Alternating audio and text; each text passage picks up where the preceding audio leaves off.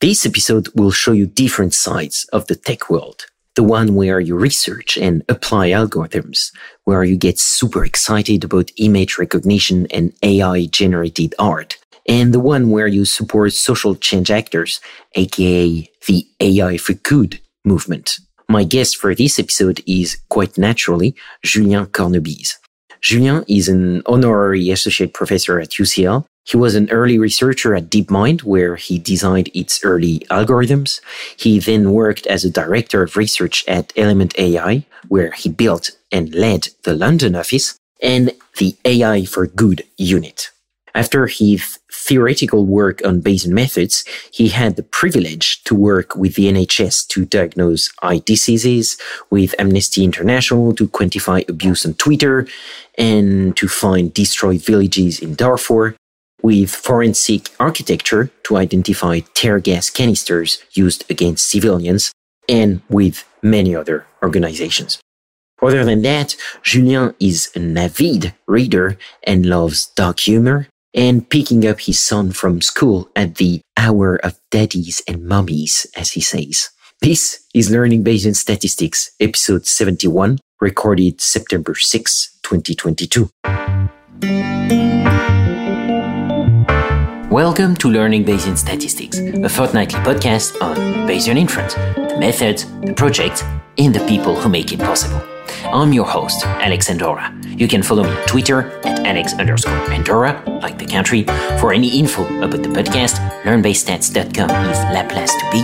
Show notes, becoming a corporate sponsor, supporting LBS on Patreon, unlocking Bayesian merch, everything is in there. That's learnbayestats.com.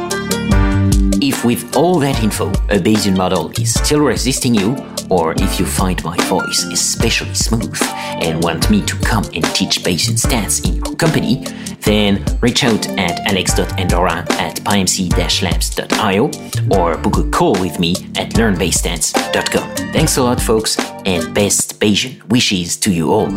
Let me show you how to be a good Bayesian. Change your predictions after taking information in. And if you're thinking I'll be less than amazing, let's adjust those expectations.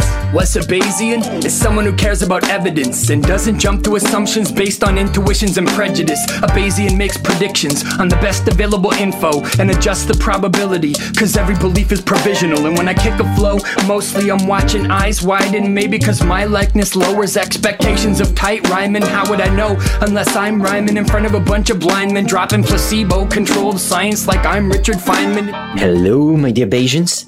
Yep, it's my favorite time again, the one where I get to thank my brand new supporters on Patreon. So, very officially, thank you so much, Or Duek, Pavel Dusek, and Paul Cox for joining the full posterior and good Bayesian tiers. You made my day. And Paul, make sure to send a picture when you get your exclusive LBS merch. Okay, now let's dive into the science of art generation with Julien Cornebise. Julien Cornebise, bienvenue dans Learning Bayesian Statistics. Merci beaucoup. Bonjour à tous. Merci de m'avoir ici. So apparently it's an episode in French. I'm sorry, guys. Hi, everyone. Thanks for having me here today. That was due. Yeah, Julien, thank you so much for taking the time. Very happy to have you on the show. I have so many questions for you. I have the feeling I'm going to learn a lot. So let's dive in. As usual, with your origin story.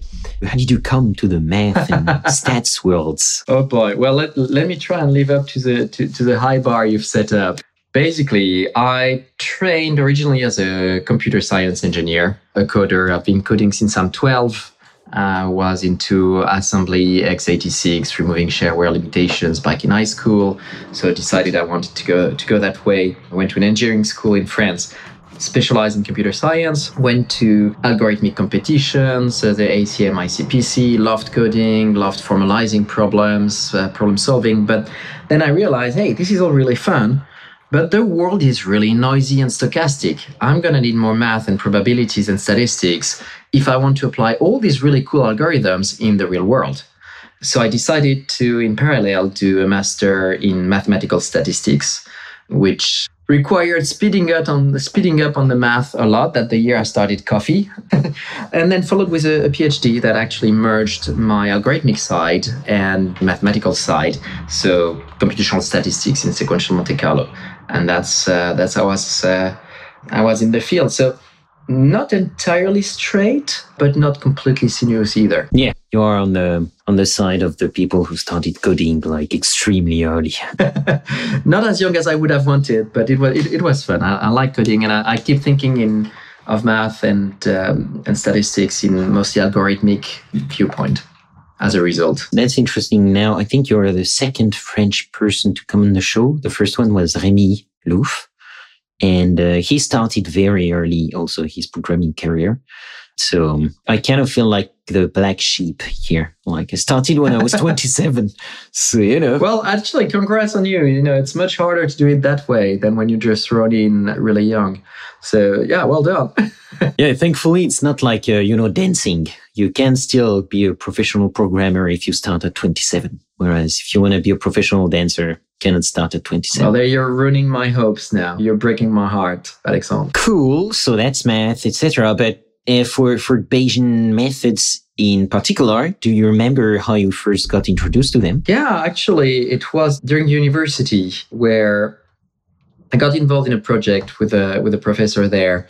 We were working on instant coffee and detecting fraud in instant coffee. It was a joint project with Nestlé, food manufacturer, and they were trying to establish norms to detect when instant coffee has been enriched with extra parched or extra sugar.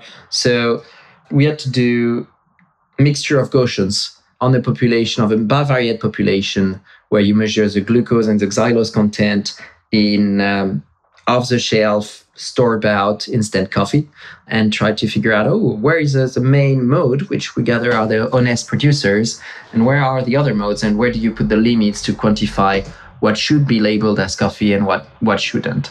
So it was really fun actually to go and take, just a random usual object, put it through math, and discover a lot about the world behind it, of trying to defraud coffee, of trying to, and all that through, a two-dimensional vector and a bunch of Gaussians and Bayesian analysis. Was it in at university, or was it already one of your first jobs? No, it was in university as a side project for fun with a teacher with whom I got along really well. I was like, hey, do you want to collaborate on that? Like, sure, bring it on. Well, that sounds like fun. And then, well, I'm skipping ahead here, but I mean, you've worked at Deepmind for 4 years, and that was in the 2000s, if I remember correctly. Yeah, 2012 I joined, actually. Oh, okay, so 2010s. Damn, we can already say the 2010s. They are done already. We're in the roaring 20s, or the crashing 20s, depends. Yeah, exactly. The sneezing 20s, if you like, because it's more COVID. So yeah, it's basically you worked at Deepmind for 4 years, and in particular, you were focused on health research.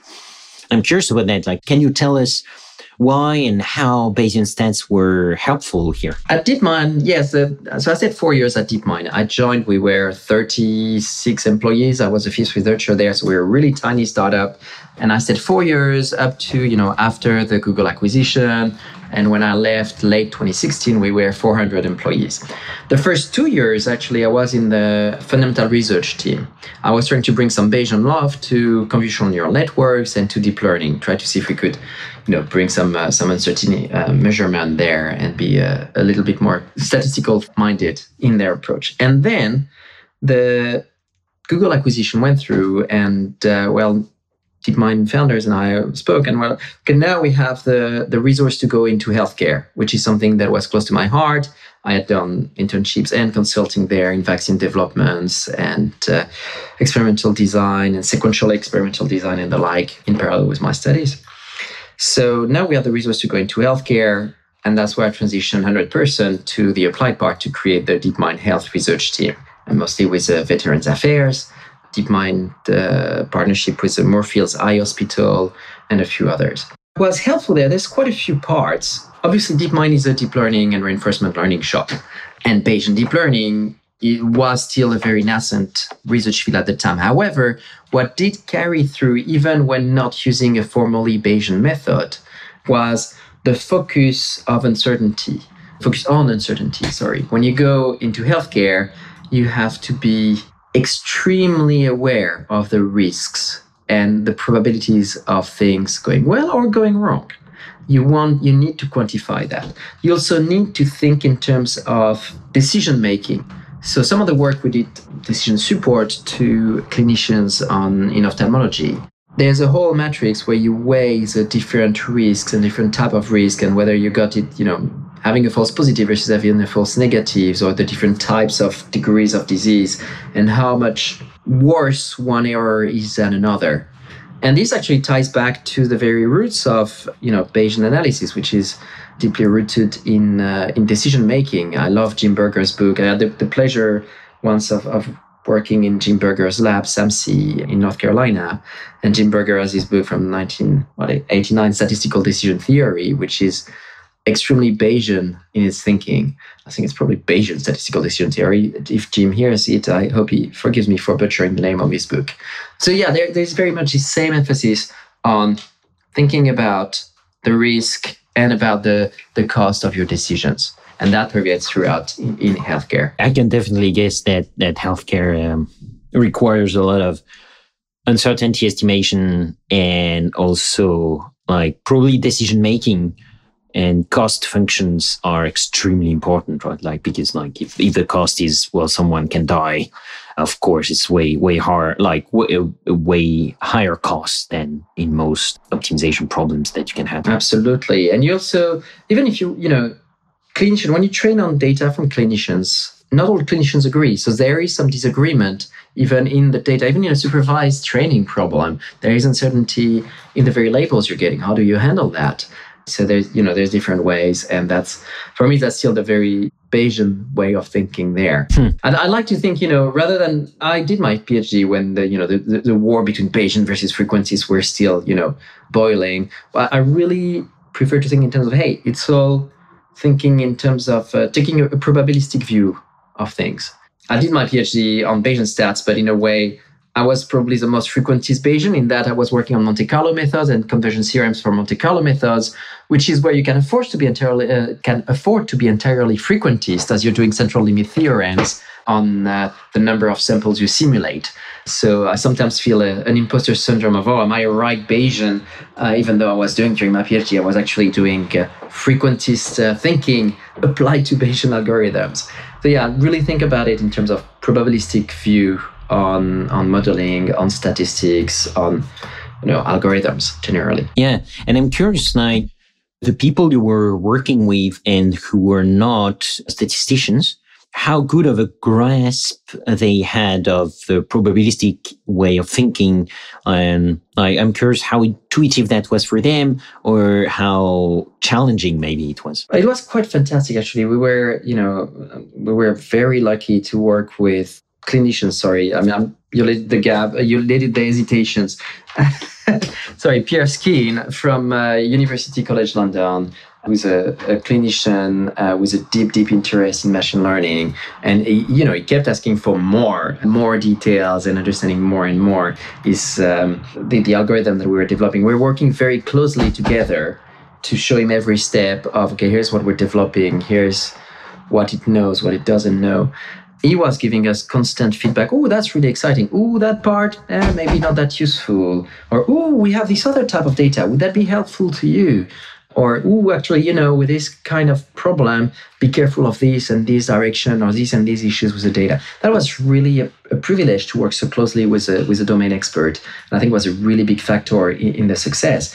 Now, to answer your question about how familiar was he with the probabilistic view or the Bayesian view or even the machine learning view, well, it's incredible how much he dove into the topic. He's actually the one who reached out to Deepmind originally saying, hey, I've seen your algorithms out there.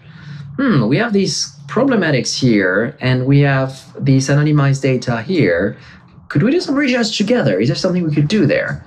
So great savviness. And of course, he wouldn't follow an equation, at least not when we started together. It's the same way I wouldn't follow, one of the anatomic courses that he was giving there.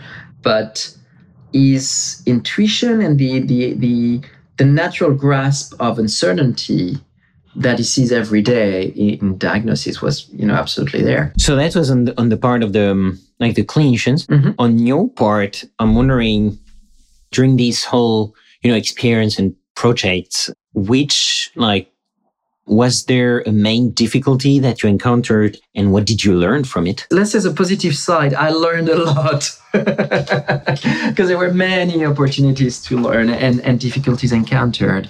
And actually, I could dive into the quality of the data or the absolute imperative for ensuring proper anonymization. But what this really drove home for me is the whole work that goes around the science into having an impact with your study.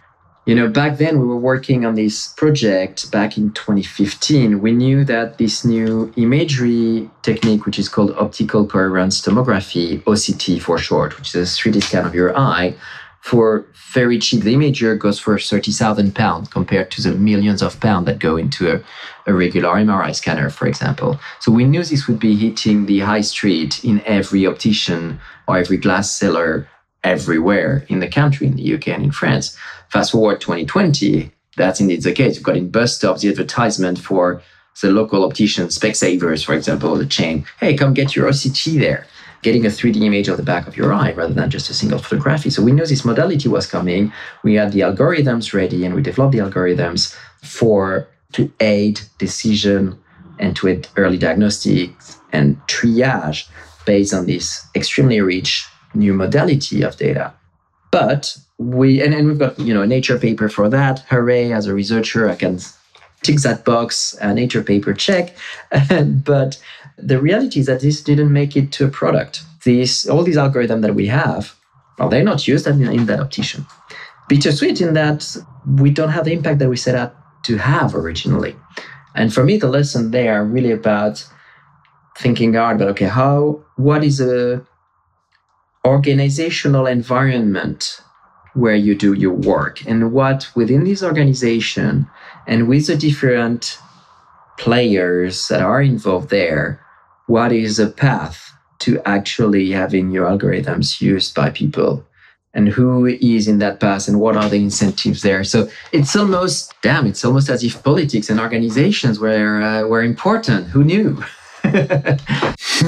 It's really interesting because it's also, the flip side is also that this is also how you get to be able to work on such projects. It's because organizations get created that allow to mobilize talent and resources to get to work on that. And manage to have the visibilities that make people, clinicians, come to you and work on this. That's the flip side there. And learning to navigate that has been a really big lesson for this from this project, and something I keep learning every day. For sure, and I mean that does resonate with my personal experience also, and something that I was interested in when I read about your profile and why I thought it would be interesting to have you on the show is that so you had this focus on health, like AI for health, and then afterwards, after Deepmind, you still focused on AI for good, as we could say. And actually, I think you still work regularly with Amnesty International, and so I was curious because these are fields where the association with statistics doesn't jump to mind. And even to the contrary, I could guess that people not familiar with statistics and modeling, could see that with a negative eye, mm-hmm. It's like statistics is gonna take the human factor out of everything, things like that I'm sure you hear a lot, as I do. And so can you tell us what that work looks like actually and how that's helpful? Well, absolutely. I mean, First, the term AI for good, we use that because it's what the United Nations use for this whole stream of work. But we've got to be very, very careful about it, because when you say AI for good, you can quickly fall into tech savior syndrome, tech solutionism. Yeah, and also that means that if you don't work in that field, that means you're doing AI for bad. That's a bit weird, Well, the other thing is that AI, machine learning, statistics, any technology, heck, even a stick, is deeply dual use. A stick, you can use it to lever a rock and help your pal that's stuck under it, or you can, hit your pal on the head with that. Not your pal so much more anymore. So there's this deep dual use. And I know that at my scale, I can't do much against, or there's not much as an individual scale that I can do against the negative use of AI. What I, beside making all the ethical reviews around what I do, but what I can do is make sure that these tools, whether they be statistics, whether they be machine learning, whether they be anything, go to used and to help the people who know the real problems. And those people, you find them, in hospitals, you found them at Amnesty International, you found them in NGOs, they are those who really know what's going on and what needs to be solved. So my work there is really, how can I help those and what do they need? And in the case of Amnesty, how statistics work with Amnesty, Amnesty, they're fantastic campaigners, and they do really amazing qualitative work. They go visit the victims of human rights abuse, they get their stories, they understand the issues, the different incentives. What I provide, and me and others who work with them, is try to provide the quantitative aspect. So one example that is probably the project of my career that I'm the proudest of is the Troll Patrol project with Amnesty, which was to quantify the amount of abuse against women on Twitter, and especially women journalists and politicians. And I worked with human rights experts who had documented, interviewed journalists and politicians for the abuse they were receiving.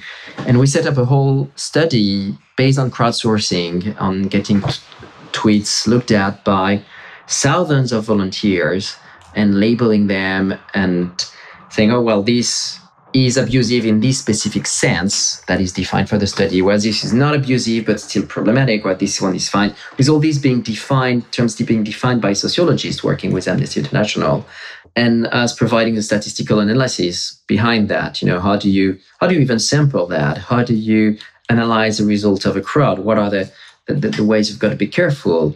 What are the results, and how much can you trust these results? And adding these numbers behind the story helped characterize the type of abuse they were getting, who it was targeted at.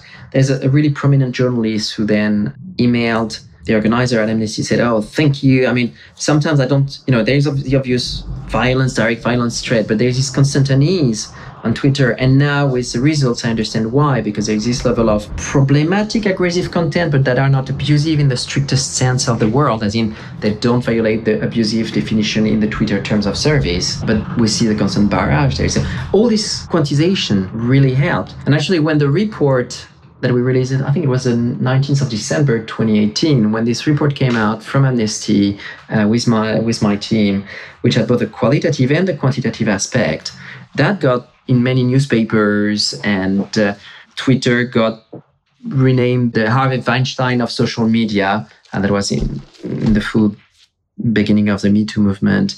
And it had for effect to overnight get Twitter stock to crash by $5 billion, 16% loss in Twitter stock price, which again, I'm not there to delete Twitter stock price, that's not what we set out for. And they recovered within a few weeks.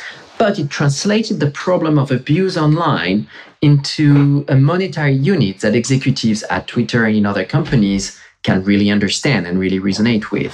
So this is, for me, a great personal success of having this tangible impact by, again, bringing the quantitative tools to activists and to the masters of qualitative thinking. The numbers in another project with Amnesty, the numbers, we counted again with crowdsourcing. I've just reused the same old thinking. And we counted the number of video surveillance cameras, public video surveillance cameras in New York City.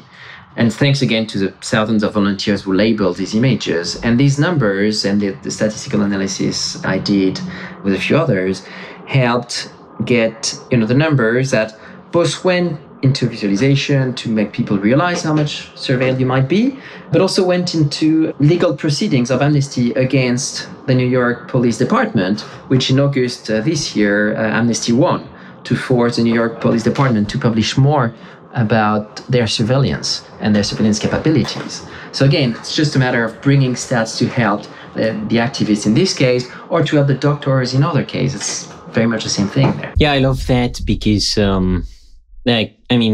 I do think that these kind of analyses are going to be done anyways. And so they might as well be done in a scientific way so that the numbers then mean something and can be used for further action. And that's something that's usually not very well done in the political realm.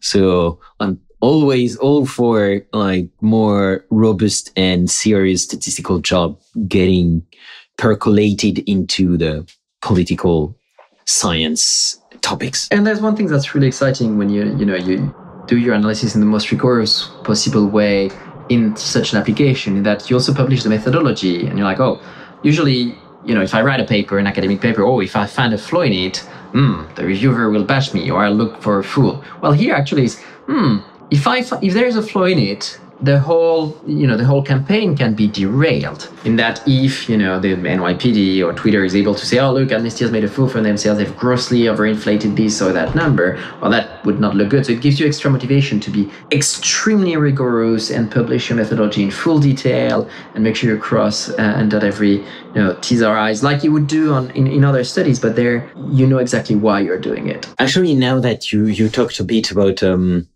AI topics and things like that. Very recent topic that you just told me about before we record, and I'd like to actually talk about it now because I think it's actually interesting, especially in relation to Bayesian stats. So there is this new model called Stable Diffusion that you just told me about before we started the show.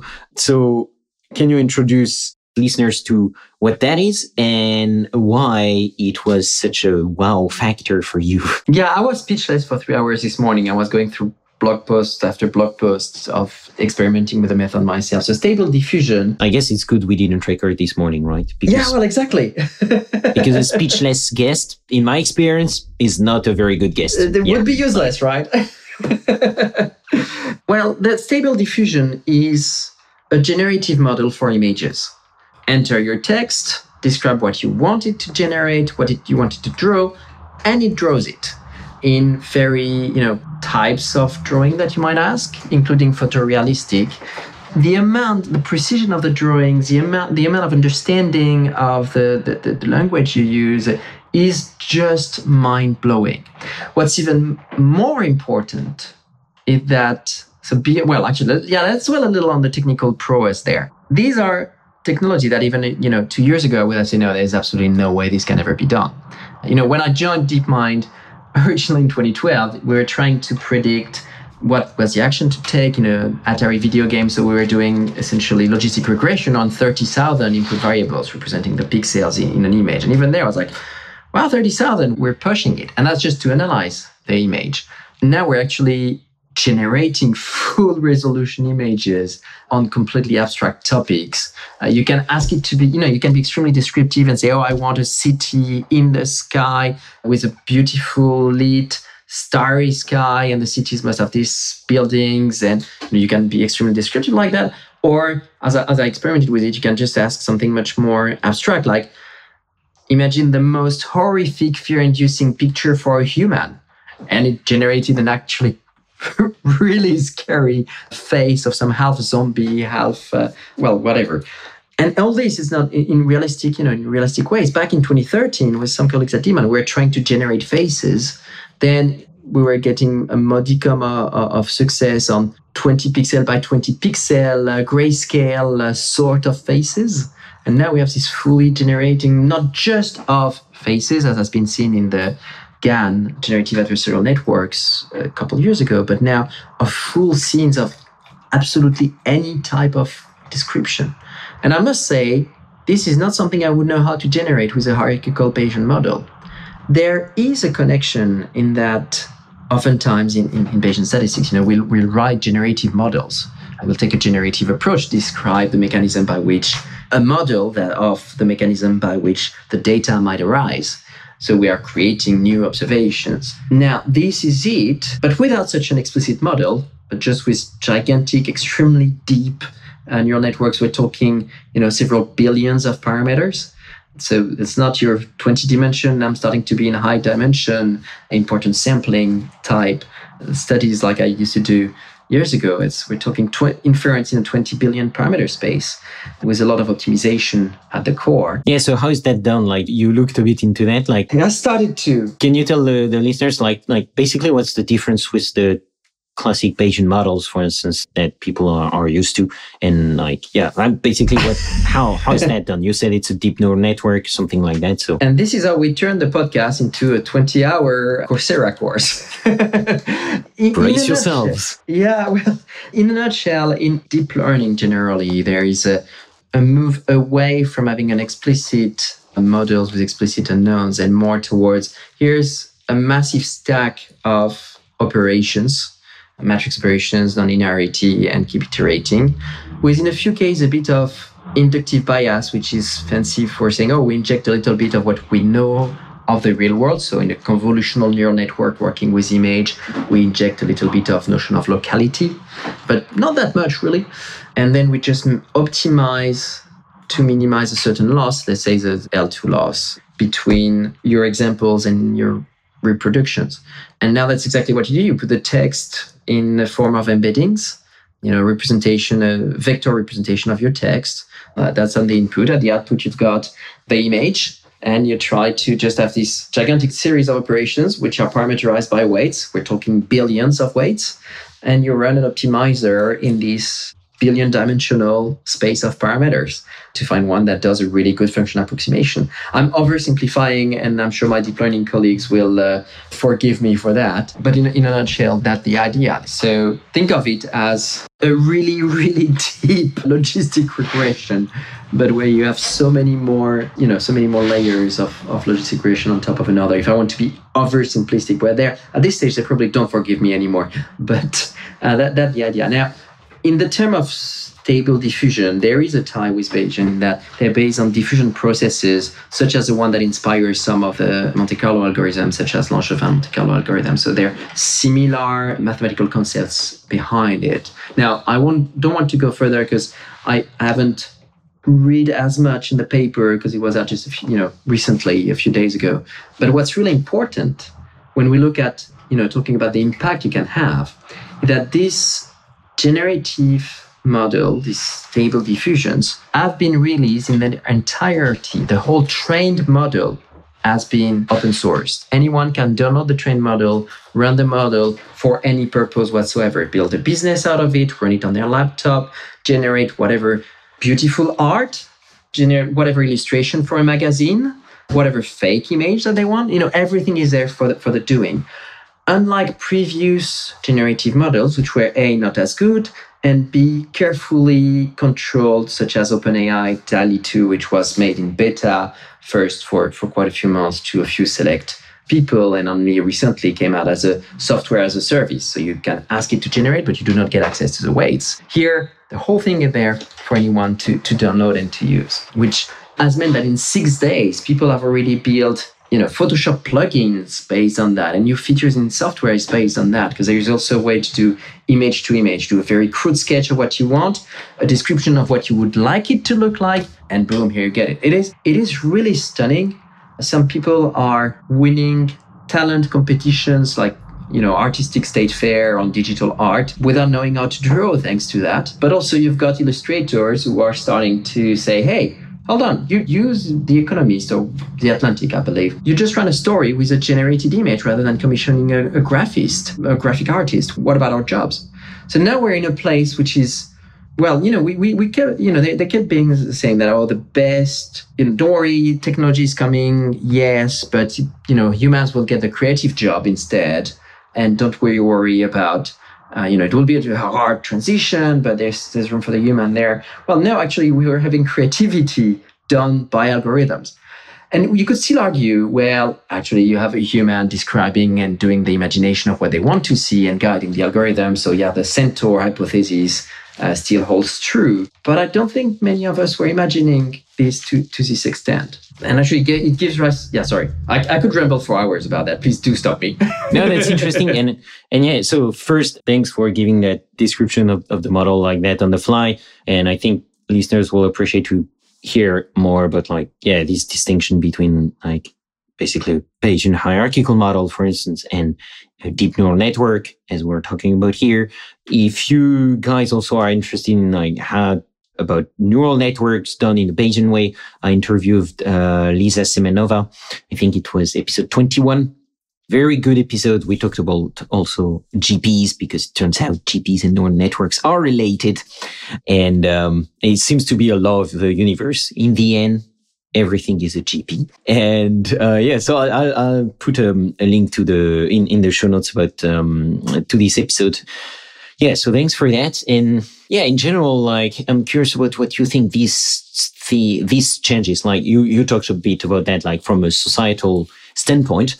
And I find that super interesting because with technology, there is always, a voice in the back of my head when I hear people making huge, predictions about what this will change, especially when it's it will, jobs will be automated, but creative jobs are okay, blah, blah, blah. I'm yeah, we don't really know that. It's just the history of technology is very hard to predict, It's a bit like a financial crisis, right? There will be one, but you don't know where and you don't know why. Mm-hmm. So yeah, you talked about that a bit already. And also from a statistical perspective, I'm interested here in your mathematical and statistical background. What do you think that could change for the modeling perspective, the modeling part? Do you think that means the structured models will become less important and it will be more that kind of very free models in a way? Or do you think both will actually work together, or that they actually answer different needs? As a good Bayesian, I'll tell you that I know that I don't know. My posterior is extremely, extremely vague, posterior distribution. So I'll be careful about doing big prediction. I can speak about what I observe already, which is that deep learning requires, at the moment, a huge amount of data. You could imagine generative models for proteins, for observation, say for coffee, level of xylose and glucose, to go back to our original discussion. But there's not that much data to train on. And we're talking here hundreds of millions of images to train on to get this kind of models. Or more, actually, I should check the numbers. So forgive me for the inaccuracy, but we're in this order of magnitude, maybe up to a factor of 10.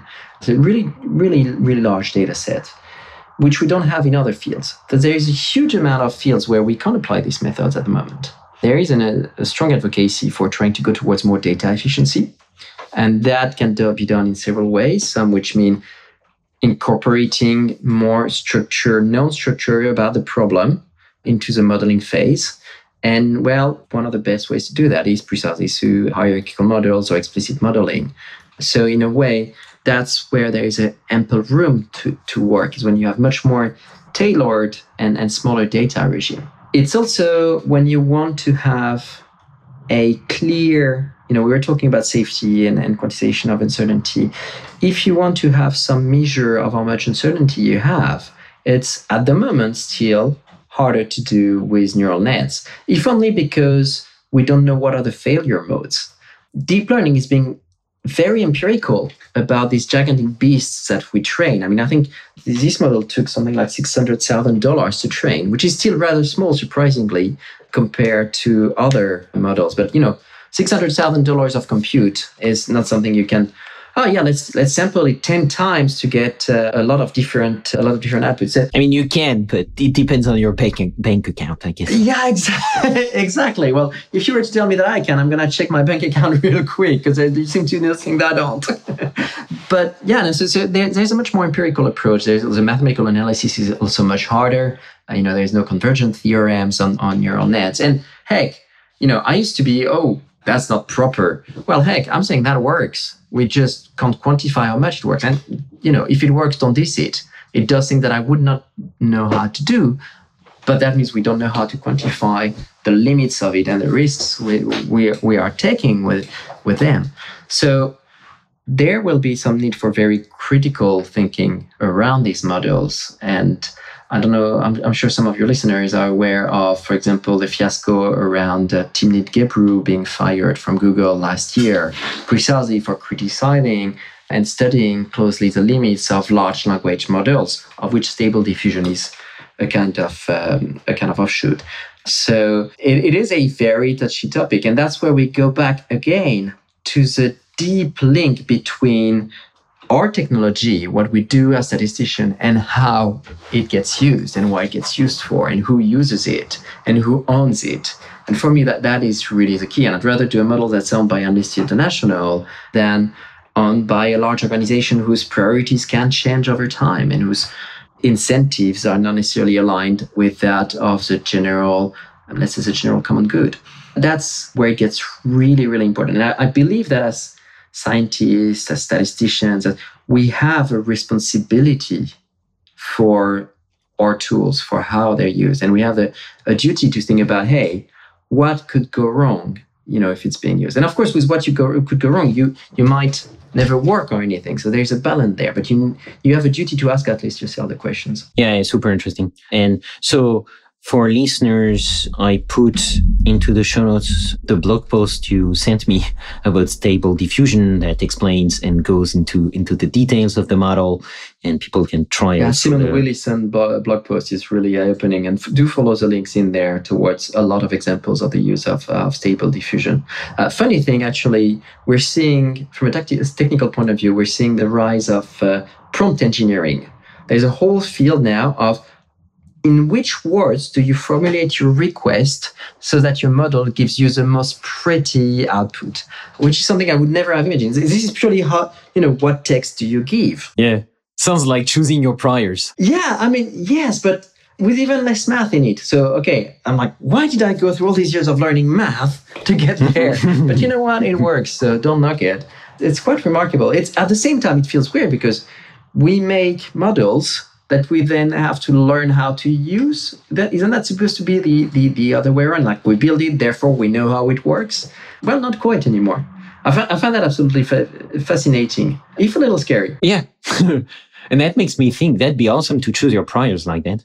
Like, imagine you could prompt, and you could be like instead of saying, I want a normal distribution with mu equals 2 and sigma equals 10, which you understand, I understand, but non-statisticians don't. Imagine you could prompt business people and they could say, well, I want a distribution who looks like, a bell curve, and usually it's around 2 and it can go up to that number. And then the computer could tell you, okay, so you want a normal distribution, mu equals 2, sigma equals 10. Automated prior elicitation. Yeah, I love that. And that's something we are really curious about, and we think a lot about it at PyMC Labs and in the PyMC team in general, because that's something when you teach people and also when you work with clients, eliciting the priors is always something that can be complicated and intimidating for beginners. So we're always trying to find easier ways. We have that new function now in PyMC, which finds the priors based on your constraint. Mm-hmm. Nice. But you still have to tell it the function you want, Like you tell it, I want a gamma distribution with 95% of probability mass between that and that. And then PyMC tells you, okay, so you want a gamma with alpha equals blah, blah, and beta equals another thing. But then, the next step would be that. I don't know I want a gamma. And I'm going to put all of us Bayesian statisticians out of a job. Don't say so. Well, you still need to parameterize the model afterwards. So, the model structure, you still need it. It's that's the hard part. But then if you could parameterize the priors like that, that'd be awesome. Because then you don't need to know you want a gamma. And in a way, you don't really need to know you want a gamma, right? You just need a function with the right constraints. But where it's called gamma or anything else, people don't really care. What I'd love to see is more automated prior sensitivity analysis. Oh, yeah. Which, we all say, oh, yeah, we should do it, but it's really tedious to do. But now with, frameworks like PyMC, like NumPyro, all the automatic differentiation being entirely automated, I mean, couldn't we have this done automatically and see how much we depend on the shape of our priors and on the parent parameters that we have put there? And of course, how do you do that properly without double dipping in your data, but doing it in an iterative fashion? We have the tools for Bayesian inference have also benefited massively from the growth of neural nets, for example, and interest in neural nets, and that has led to the development of toolboxes for tensor calculus that are then widely used in PyMC and Amparo, and makes it more easy than ever to be a statistician modeler.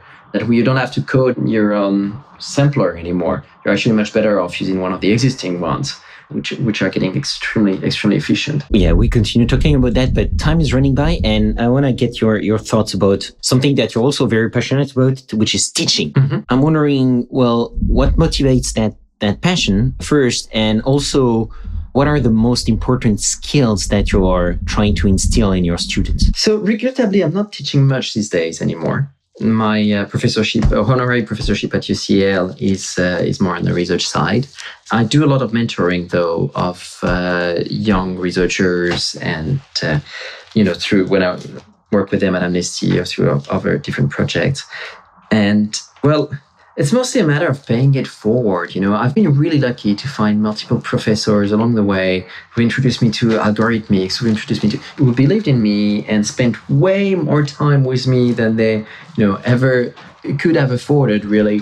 I mean, infinitely grateful. And the best way, I can't thank them enough, but I can make sure that the next generation after us benefits from the same.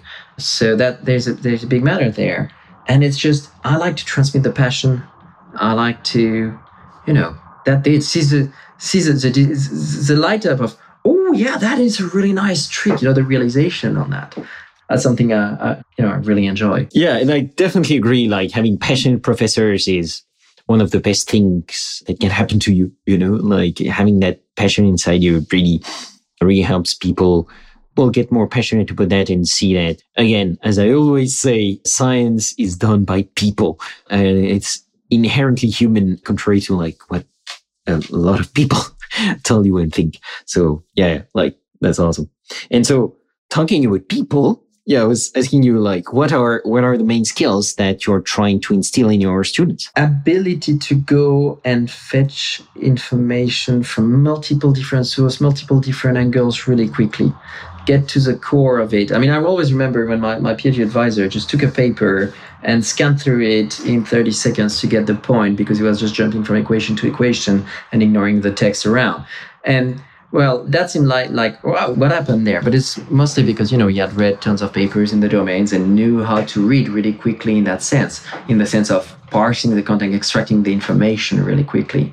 And when you get to do that, and, not being intimidated by X or Y paper, or not being over focused on one single paper, or one, go cross-reference the document, the information from different angles. And that is how you get, you get to really learn by yourself then. I can, as a teacher, I can show you that some things exist. I introduce you to a field, but, up to you to run into it and go completely wild exploring it. And if you know how to quickly scan for information, quickly find, then you'll run all the fastest and explore the deeper. For sure, that would have impressed me too, like going through a paper in 30 seconds. Yeah, I was blown away, but yeah, and then funnily enough, just a couple of years ago, someone sent me a paper and I was like, okay, yeah, no. I quickly scanned through it and I was like, yeah, no, it's worth digging into it deeper. So how did you assess a paper in 30 seconds? No, I didn't read it entirely in 30 seconds, nor did I understand it in 30 seconds. But by then, you know enough to realize, okay, is this good quality? Does it have the different markings of, okay, it looks like someone who knows what they're doing, worth digging into it. And it's when she told me, well, how do you do that? I remember that professor. And it's just, it's just a skill that you acquire really quickly, even during a PhD, or when you just go and dive and learn to scan, see enough of them, and it'll come pretty quickly. If we go a bit more practical, like, do you have any practical advice for, like, on what to do and what not to do for people who would like to start a career in this field of AI, machine learning, or Bayesian stats? I would go for, well, there's many. I don't want to sound like an old fart, and honestly, the field is very different now than when I started. When I started, machine learning conferences were 400 people. Now we have 20,000 attendees and a lottery to be able to get in. my advice might be somewhat old school in that sense. I think generally I find it extremely good for people who like to experiment by themselves a lot. It's something that you can do in any computational angle. You try it, you see if it crashes. That is much harder to do in, say, theorem proving, where, actually now there are some ways to verify automatically proof, but they're not within easy reach. So you don't see your algorithm crashing there live. So a lot of experimenting by yourself or with friends, but actually coding it. A lot of serendipity in that field. The other thing is that with statistics and with machine learning, there are so many different places to apply it that you will be bound to find places if you let the serendipity happen. I mean, how did I get to work with Amnesty? Hey, a friend told me, hey, I hear you're leaving Deepmind and that you wanted to work with NGOs. There's a meetup on Tuesday happening with some NGO that's presenting. You should maybe go have a look. And wow, there was Milena Marin from Amnesty, head of the Decoders project, their crowdsourcing, was presenting what they do. And I realized, you've got data. You have an expert that has trained a crowd to do a task. Maybe the crowd can train a neural net. Maybe I can help. I've got time and skills. So just went to chat with her at the end. Like, serendipity plays a huge role. Now, I say that, but I realize that I'm extremely privileged I live in a big city. I'm a white male in my 30s. I had time at that moment, all conditions that make my advice possibly not as general as I wish it could be. But yeah, the core is, try these methods by yourself. Don't hesitate to go and make it crash and get information, search for information everywhere. Just read a lot, play a lot with it. That would be, and don't hesitate to ask. I mean, the other thing, here's a one key advice actually, is don't be impressed. Remember that the person in front of you who seems like an old professor who knows a lot of stuff or a super expert, actually probably deep down feels a very strong dose of imposter syndrome. Or if they don't, it might be because let me put it this way. Having imposter syndrome for me is a mark of someone who actually knows what they're doing, because that also means that they know that there's a lot they don't know. And so, realize that the person you're seeing speaking, they're speaking on their topic of choice and they're the precise expert. But when they hear you speaking about what you do, they're probably equally lost. Or they were when, they were at your stage. So don't hesitate to go and speak and find the people. Some will brush you off. Some will actually really want to share their knowledge and will remember being in your shoes. And go for that. I completely agree, and that totally resonates with me. And that's actually an advice that I give all the time to people. That's what I did. And I think it's both very efficient and also very rewarding. The one thing I would say, though, is that if you are an airplane pilot, aspiring to be an airplane pilot, just go for it and don't be afraid to make it crash is not a good career advice. Please do not do that. Well, and that's why, you experiment in, this the same way. There's all this discussion again about social impact around move fast and break things, which that's why you want to make sure where you apply it exactly. So know that you're in training. Pick the place where you crash. Do that on the simulator. Okay, so actually, I'm curious. This is a topic I really love talking about, and about science communication and how to help the general public understand more about scientific methods. And it seems like you do that a lot. So I'm curious, from your experience, what do you think are the best ways to communicate about science and scientific reasoning? Well, I have no clue what the best way is. There are masterful, presenters of science out there. I'm thinking Davis Sridhar, for example, an epidemiologist in the UK during COVID, made a masterful example of communicating. You look at David Spiegelhalter, a big Bayesian statistician himself, he's professor of the understanding of it. He's amazing. He's just, and he's one of the best scientific communicators I've ever met.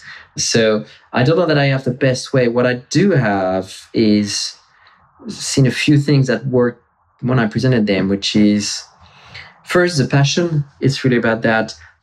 Be passionate. Tell a story that you feel strongly about. I used to do slides with a lot of math in it and a lot of equations. And, as a junior, I felt like, I need to impress. I need to really impress people with all my equations too, so that they can see that I know what I'm doing. Well, actually now these days, my slides are mostly pictures at this stage, because I'm trying to get their attention, to get the audience attention, to make them want to follow what is being said, to feel committed to what I'm trying to explain. When you think about it, the measure of uncertainty, the measure of risks, these are deeply fascinating topics and things that everyone, realizes. You cross the street. Well, if it's a busy street, I'm going to check twice before crossing. If, it's pretty quiet, I'm not going to check, my certainty. So this is something people can really relate to. We all do that deeply. If I present it in the way of math, I need the math to make sure of what I'm doing. I need the math to build it, but to communicate it, I almost need to, if I tell them, there's a lot of math there, they're going to be scared. Whereas, no, there's a lot, the math formalizes intuition. Some of the best, even scientific tools I went through had this professor who made you go through these really intricate formulas as if they were nothing.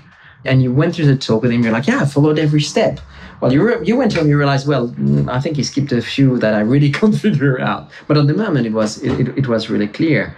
So, and when it's for a general audience, don't dumb it down, because people, know if you're being dumb, you're not carrying the real intent.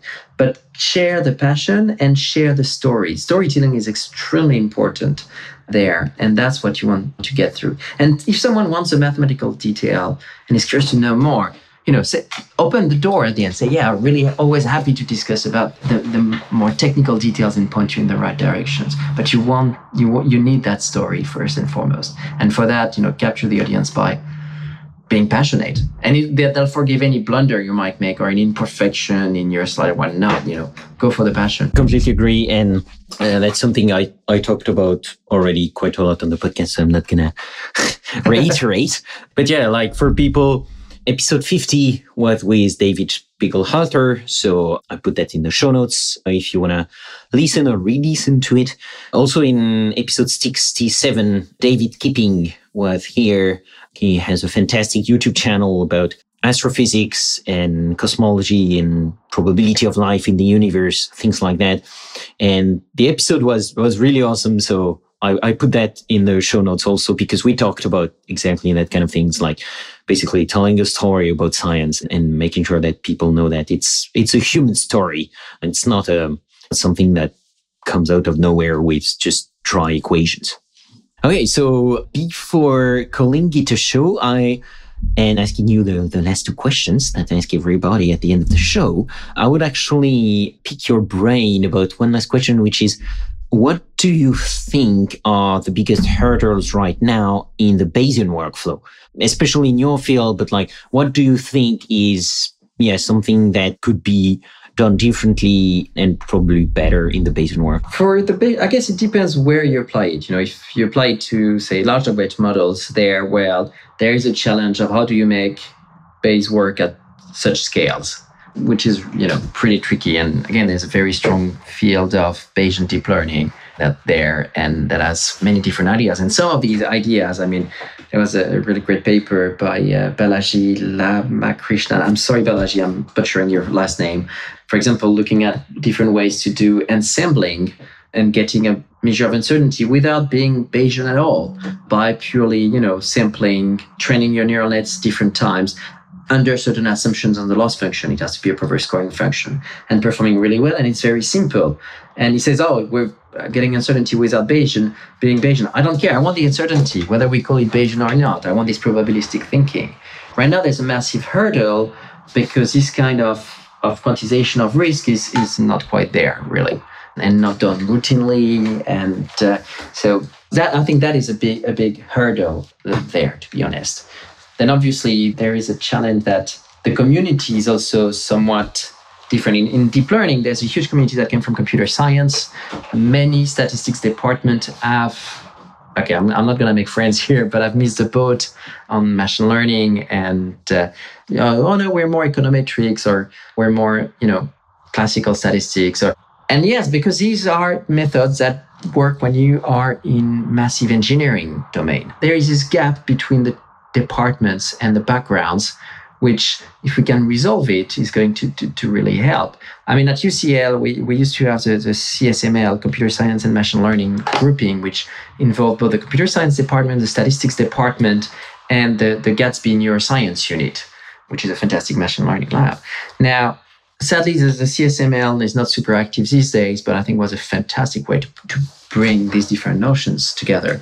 And with the nature of deep learning, it's very easy to go and experiment and be empirical. It's harder to get the theory that goes with it because we can't even know how to analyze these behaviors. MCMC, okay, you pick up your copy of the Main and Tweedy book, 1991, on the behavior of Markov chains, and then you pick the book by Christian Robert, which applies this to MCMC, and okay, you've got a solid understanding. Not so much in deep learning.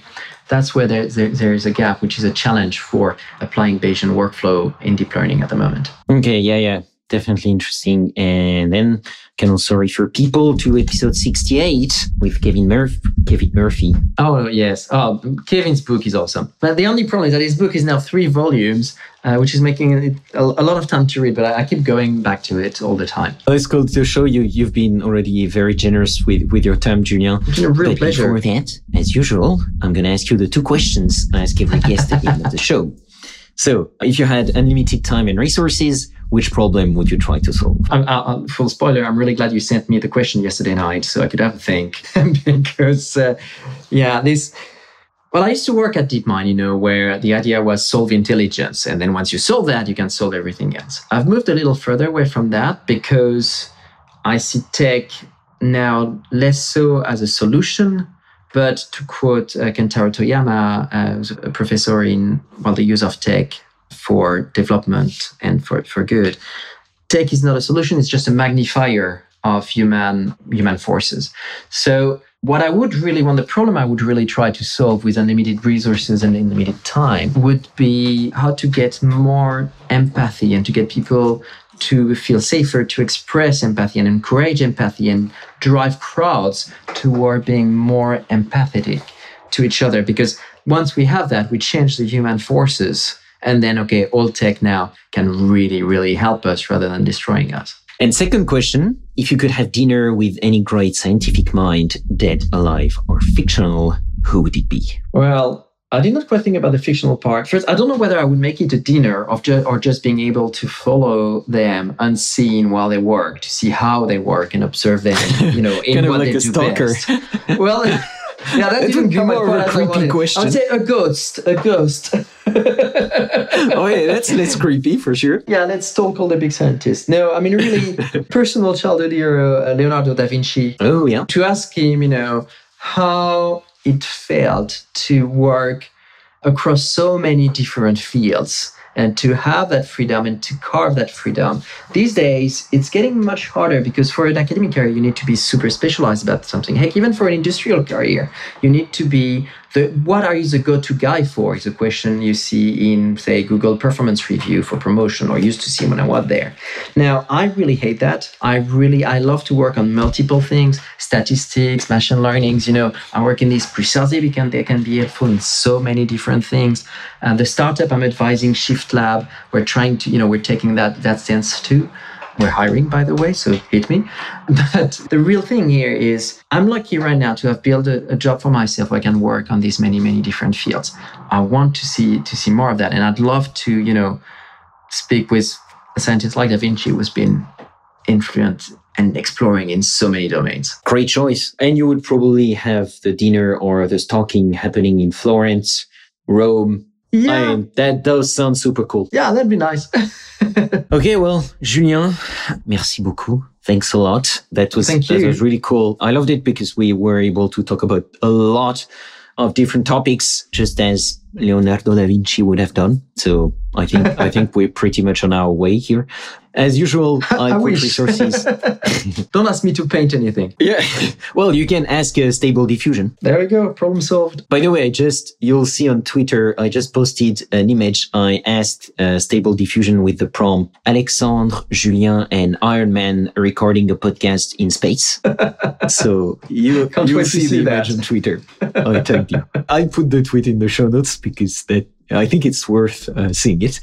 And so, yeah, as usual, I put resources and a link to our website in the show notes for those who want to dig deeper. Thank you again, Julien, for taking the time and being on this show. Thank you for having me, and thanks for everyone to listening. This has been another episode of Learning Bayesian Statistics. Be sure to rate, review, and subscribe to the show on your favorite podcatcher or on Podchaser, and visit learnbayesstats.com for more resources based on today's topics, as well as access to more episodes that will help you reach true Bayesian state of mind. That's learnbayesstats.com. Our theme music is Good Bayesian by Baba Brinkman, with MC Lars and Megaran. Check out his awesome work at bababrinkman.com. I'm your host, Alex Andorra. You can follow me on Twitter at Alex_Andorra, like the country. You can support the show and unlock exclusive benefits by visiting patreon.com/learnbayesstats. Thanks so much for listening and for your support. You're truly a good Bayesian. Change your predictions after taking information in. And if you're thinking I'll be less than amazing, let's adjust those expectations. Let me show you how to be a good Bayesian. Change calculations after taking fresh data in. Those predictions that your brain is making, let's get them on a solid foundation.